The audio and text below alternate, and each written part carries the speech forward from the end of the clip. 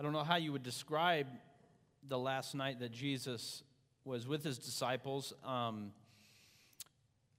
They celebrated Passover together, and you can think of all the things that you know of Christ and what happened that night. You could say it was the night that he stood trial in front of a kangaroo court on trumped-up charges. You could say it was the night of his failure, if you were perhaps one of his enemies. You could say it was the night of the beginning of his suffering. It was the night of his last night before his crucifixion. It's, how would you describe that night? If you were on death row, so to speak, and you knew it was your last night on earth. I think it's interesting for someone who had met the risen Christ, a man named Paul, who was converted from a significant life of religious Phariseeism, that when he described Jesus last night before the cross, he described it this way. He says this in 1 Corinthians 11. He said, I give to you what Jesus gave to me on the night he was what? Betrayed. I think what we need to understand is this was a night in which Jesus was betrayed. And first, what comes right to mind is, of course, Judas. But what I want us to do, as that song said, I want us to be led to the cross in a sense and walk that road with him and just hit a couple of the high spots. And I want us to see what maybe Paul was meaning when he said on the night Jesus was betrayed and how critically important that was. Jesus was having dinner, or really celebrating the Passover with his disciples in the upper room. You know the story, don't you? Jesus became troubled in spirit. He was sitting around. They were having the meal. There were a lot of parts and pieces of the meal, but they were having the meal. And he says this, Jesus was troubled in spirit, and he said this, listen, I tell you what, one of you guys is going to betray me. As you can imagine, that threw cold water on the conversation around the table, and everybody stared at each other. Who is it? John reclined next to Jesus, and Simon Peter was asked and was there, and they were asking, well, find out who he's talking about. Jesus picked up a piece of bread, and he dipped it in the cup. It may be he also maybe scooped up some of the meal onto the bread. It would have been a normal thing for a host to do at a meal if they were going to honor a guest.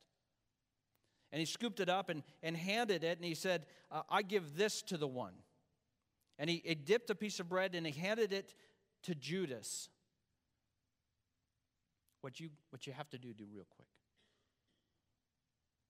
What's interesting is after this happened, this is what the Bible says. As soon as Judas took the bread, Satan entered him.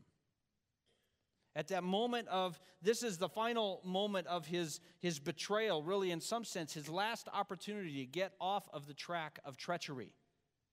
Jesus extending him the bread is his way of saying, is this really the road you want to go down? And in this final moment, Judas has an opportunity here to, despite the treachery in his own heart, to say, that's not the road I want to go down. But nonetheless, he said, that's right, we're going to go down that road.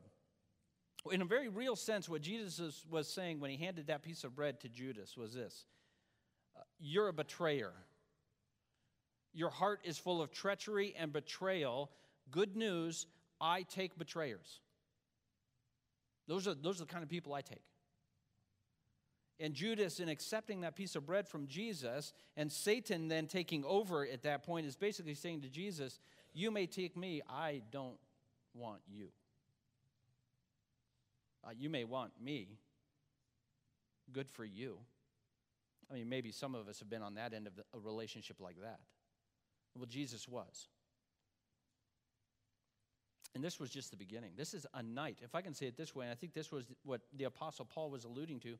This was a night of betrayal.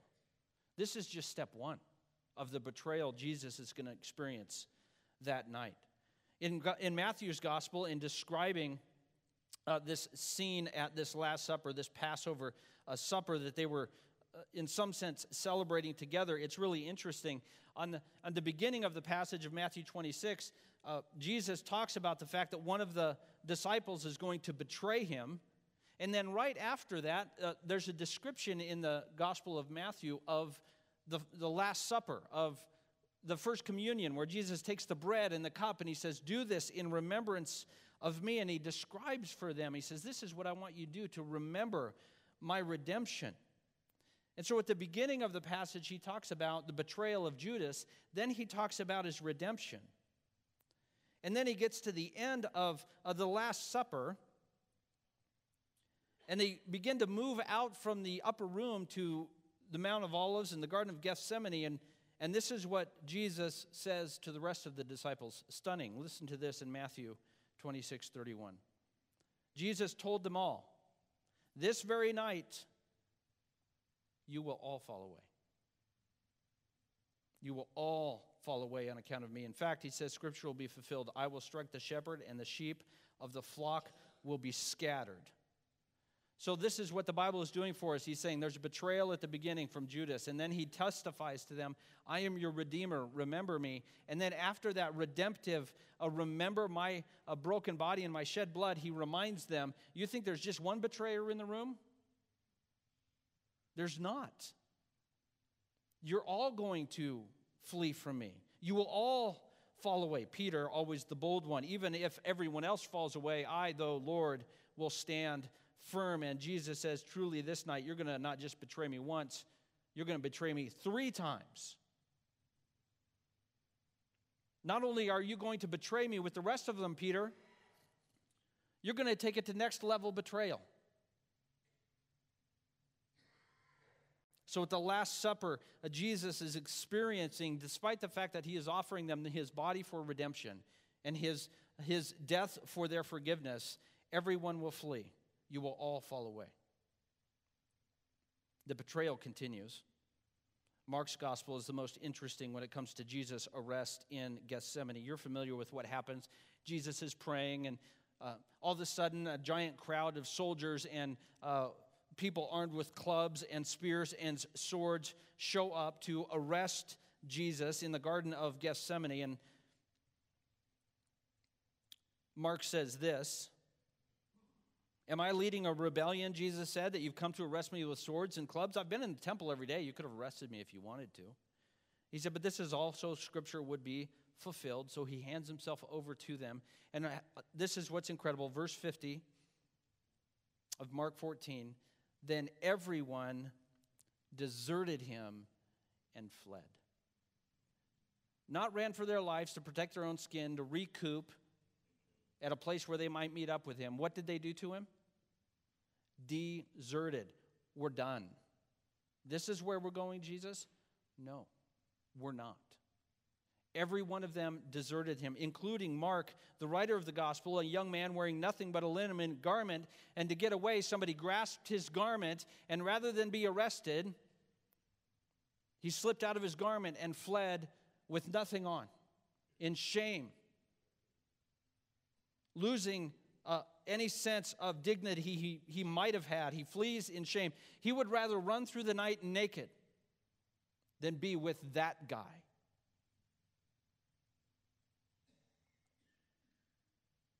This is just the beginning of the night for Peter. Peter follows at a distance as Jesus is taken up to the high priest. Luke tells us of a scene that is almost impossible to imagine. They took Jesus to the high priest and they had him up in this kangaroo court, trumped up charges, a completely illegal gathering of the court.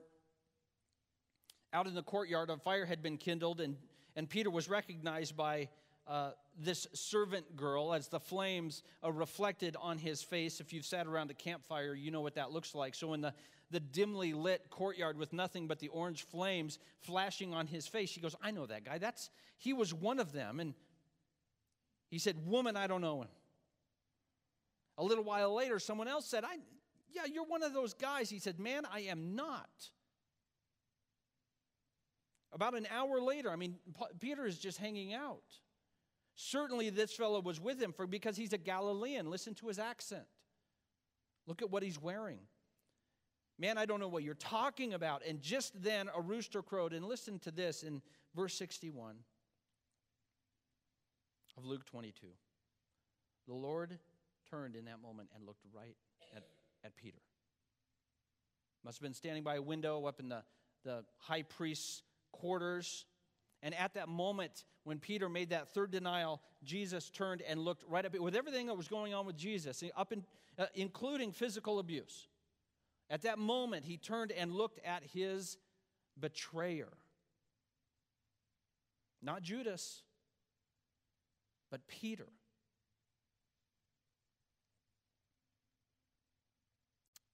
The next day, Jesus is dragged before a guy named Pilate, the governor of the region.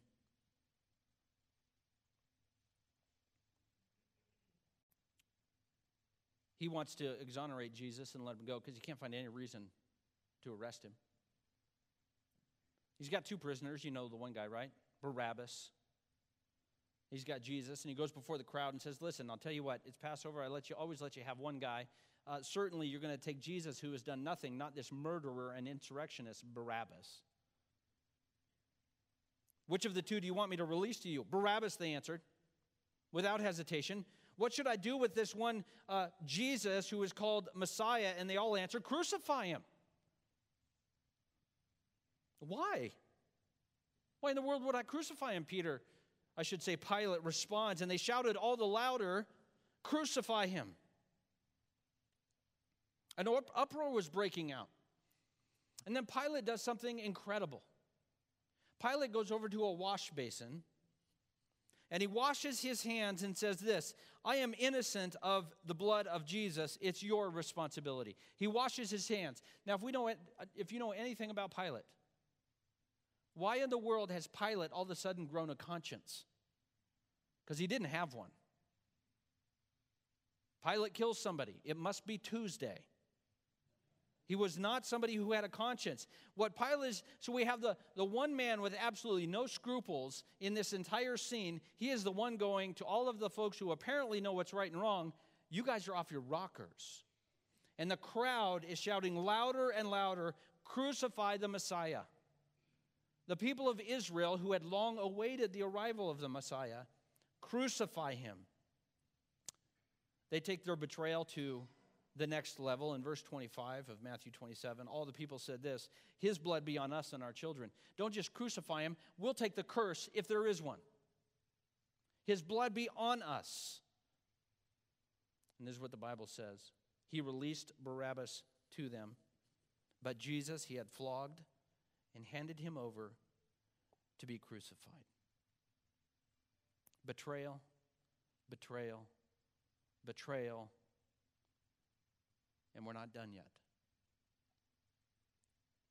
In Matthew 27, Jesus has been on the cross. Of course, he was flogged and he was struck and he was naked and he was hung on this cross. Nails in his arms or hands and in his feet. All of a sudden, the Bible tells us in Matthew 27:45, from noon until 3 in the afternoon, darkness came over the whole land. It just got dark. All of a sudden, there was darkness all over probably the entire region of Jerusalem. So for 3 hours, Jesus is there, and all anybody could tell what was going on was by what they could hear. So after any movies you've seen about the crucifixion, it's hard to film a movie where it's just nothing but blackness. But this is what is happening at the end of Jesus' time on the cross. There's nothing to see. It's only cries and moans and the distant wailing of a grieved mother. But nobody can see hardly anything except for maybe the faint torchlight that might be illuminating here and there. And so then 3 hours of this darkness out of nowhere, Jesus screams, cries out in a loud voice. I mean, could you imagine? Completely dark. You don't know what's happening. And then out of nowhere, Eli, Eli, lama sabachthani. My God, why have you forsaken me? His other betrayals at this point don't seem like a big deal, do they?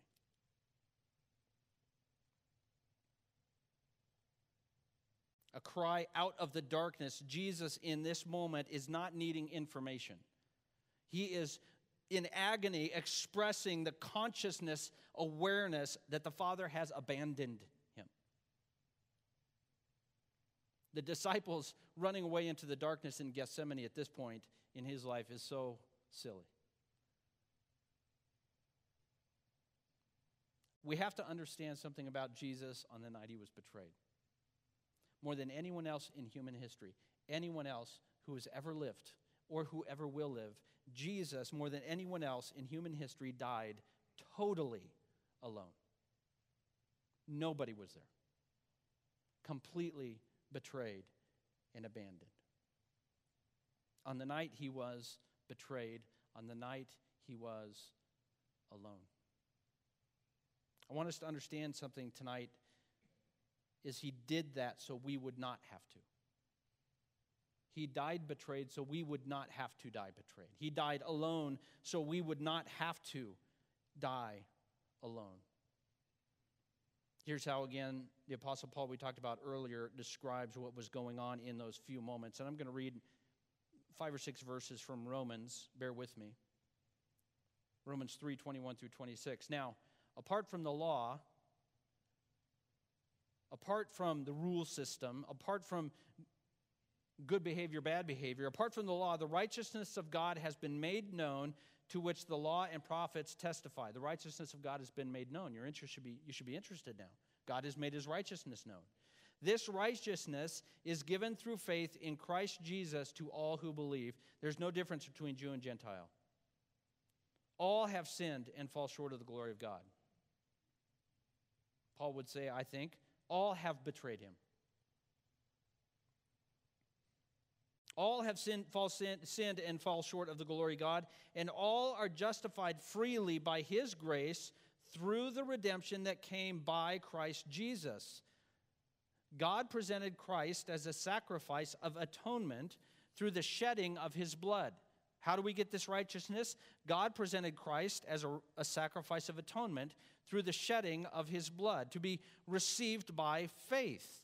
He did this to demonstrate his righteousness because in his forbearance he left the sins committed beforehand unpunished. He did it to demonstrate his righteousness at the present time so that he could both be just and the one who justifies those who have faith in Christ Jesus. God did this whole thing, was betrayed, became betrayed, died on a cross so that he could both be just and the one who makes us no longer betrayed. He's the only one who could do it.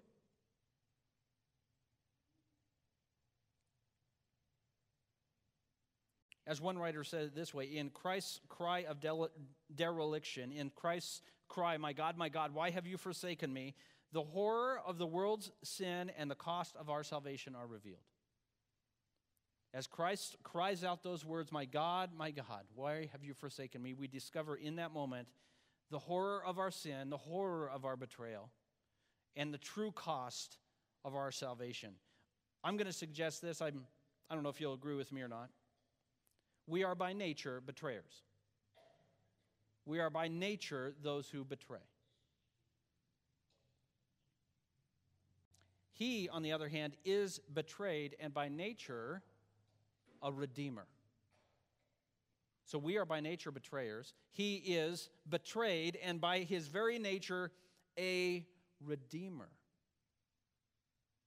So I want just real quickly as we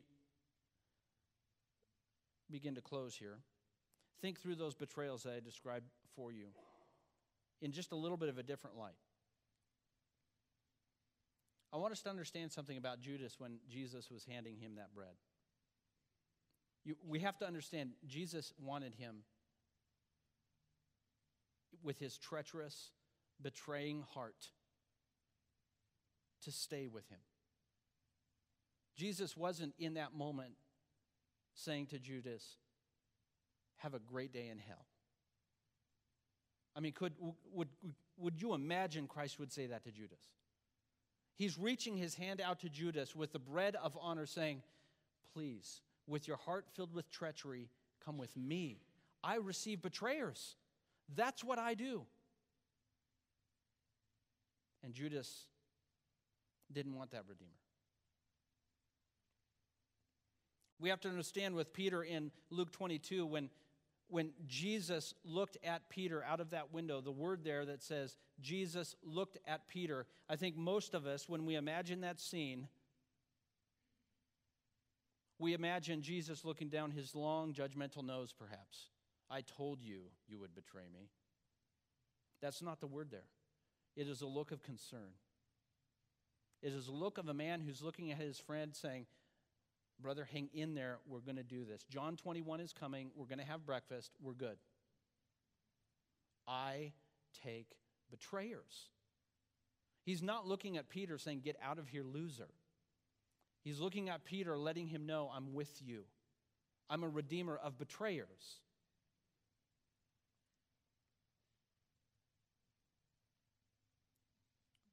In Mark 16, we read something really interesting. We don't have time to develop it fully, so I'm going to ask you just to trust me on this. This is the description of Jesus after his resurrection, or at least the tomb after his resurrection. Some of them went to visit the tomb. It says this in Mark 16:5. As they entered the tomb, they saw a young man dressed in a white robe sitting on the right side. And what we have to understand is something a little bit about Greek literature, and I know I just lost all of you there, didn't I? That's the exact phrase that's used of Mark fleeing. A young man in a white robe. And what Mark has said here is, I fled naked, and he found me and gave me my linens back. Jesus is connecting his resurrection with the covering of our shame. He's saying, you have betrayed me in your shame, and I am the one who will clothe you because I take betrayers. I clothe the shamed. I redeem betrayers.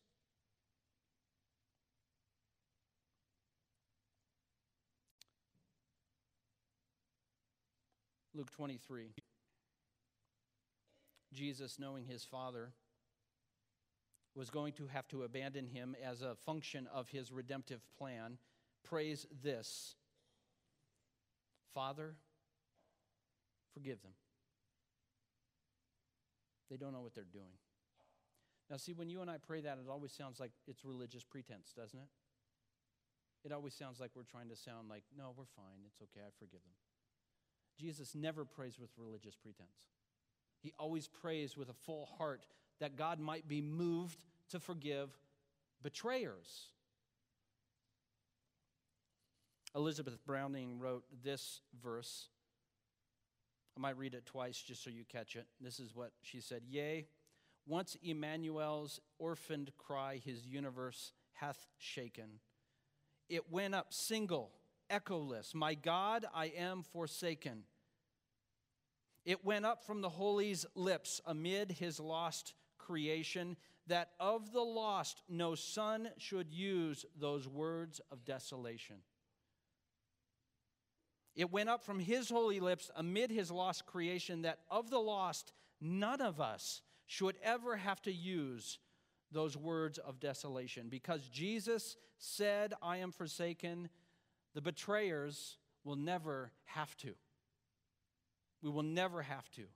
Even though we are by nature betrayers with no animosity, with absolutely no spite or resentment, he gives us a white linen garment to wear when we believe and trust in him. He looks on us as he looks on Peter with a look of love and compassion. He yearns for our peace as Jesus yearned for the peace of Jerusalem when he wept over Jerusalem and its peace. Jesus prays for our forgiveness. Today, Jesus prays for our forgiveness today. He stands by the Father and he makes intercession for his redeemed betrayer, saying, God, forgive them. I paid for it. He offers betrayers and rebels the bread of his body. He offers betrayers his shed blood. Because Jesus said, I'm forsaken, we will never have to. From the moment Christ redeems us, from the moment our faith is placed in him rather than our own efforts, from that moment on, we can be guaranteed there will be never a time in our life ever again where we will be alone like he was. We will never be forsaken. And he did it by being forsaken himself.